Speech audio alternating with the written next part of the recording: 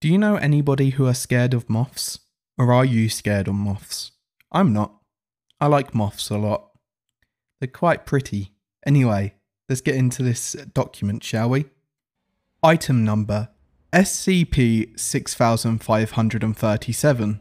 Containment class Keter. Restriction level 1. Unrestricted.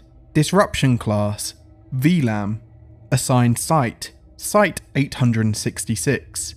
Site Director Director Drift. Research Head Dr. Spinner. Assigned MTF None. Special Containment Procedures. Containment of all instances of SCP-6537 is not currently pursued as it is considered infeasible. Expungement of footage and suppression of research has been deemed sufficient. SCP-6537 contained by the Foundation are kept at Site 866 in an enclosure built to function as a Faraday cage. Research personnel should avoid entering the enclosure. Description: SCP-6537 is the collective designation for an anomalous species of hawk moth that is capable of lateral teleportation for up to 10 centimeters. They employ this ability both to evade danger and to gain access to food sources otherwise unavailable. The method of teleportation involves SCP-6537 dispersing into electromagnetic radiation and then rematerializing. How they manage this is unclear, but seems to be linked to their wings somehow, as they cease exhibiting anomalous phenomena if they are amputated. It is unknown whether caterpillars of SCP-6537 possess any anomalous qualities, as all attempts at inducing breeding have been unsuccessful. Addendum 6537.1 3rd of the 9th, 21. SCP-6537 are truly remarkable. I've been studying them for a good couple of weeks now, and while their teleportation abilities are an incredibly fascinating example of anomalous evolution, it has recently been surpassed in importance by something much more interesting. Just yesterday, I witnessed an instance instructing others in which flowers in the enclosure hold the most nectar. This might suggest a higher level of intelligence than is typical for insects, and this kind of coordination is virtually unheard of in Lepidoptera. In addition, during the observation, the instructing instance performed a series of consecutive teleportations that didn't appear to have an immediate reason behind it.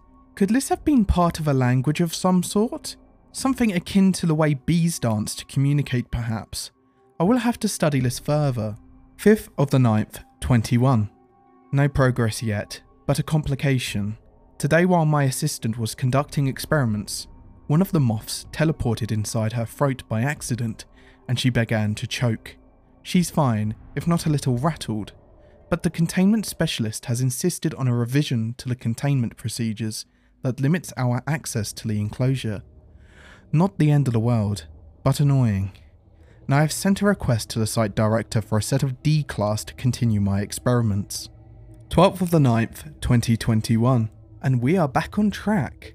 We've been supplementing SCP-6537's diet with some rat carcasses, while simultaneously getting them accustomed to a specific feeding schedule to see if we can condition them. And they are catching on. They have begun flocking in front of the entrance right before feeding time, teleporting around excitedly. Not just that, they've also grown to associate the appointed D-Class with food. Just today, we made 2 D-Class enter their usual feeder, and one they haven't met. Almost all of them stuck close to the one they recognise, largely ignoring the other. In other news, we may have to pick up the pace of our experiment, as SCP-6537 are still not breeding. With moth lifespans being what they are, some of them have begun dying out. Or I assume they have, because the number of specimens in containment has definitely decreased, but we can't find any bodies.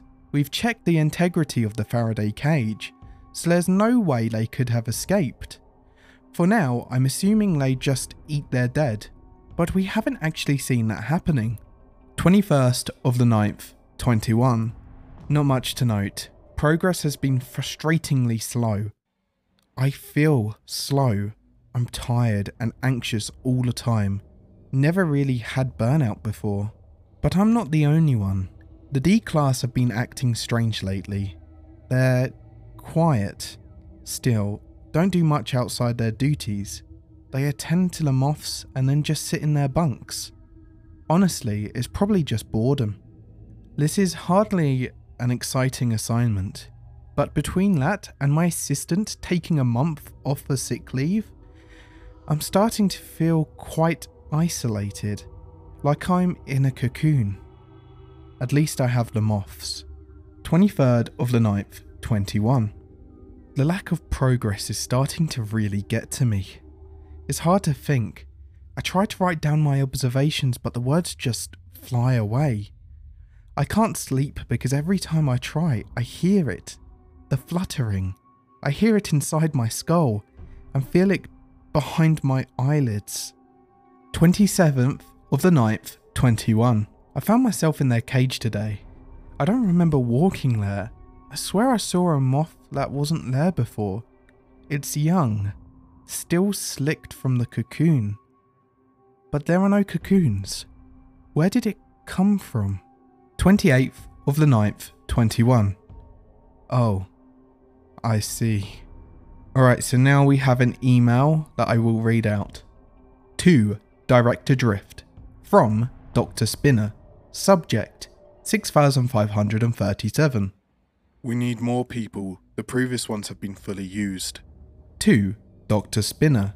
From Director Drift. Subject RE 6537. More? You're testing the intelligence of some bugs. What could you possibly need more D-class for?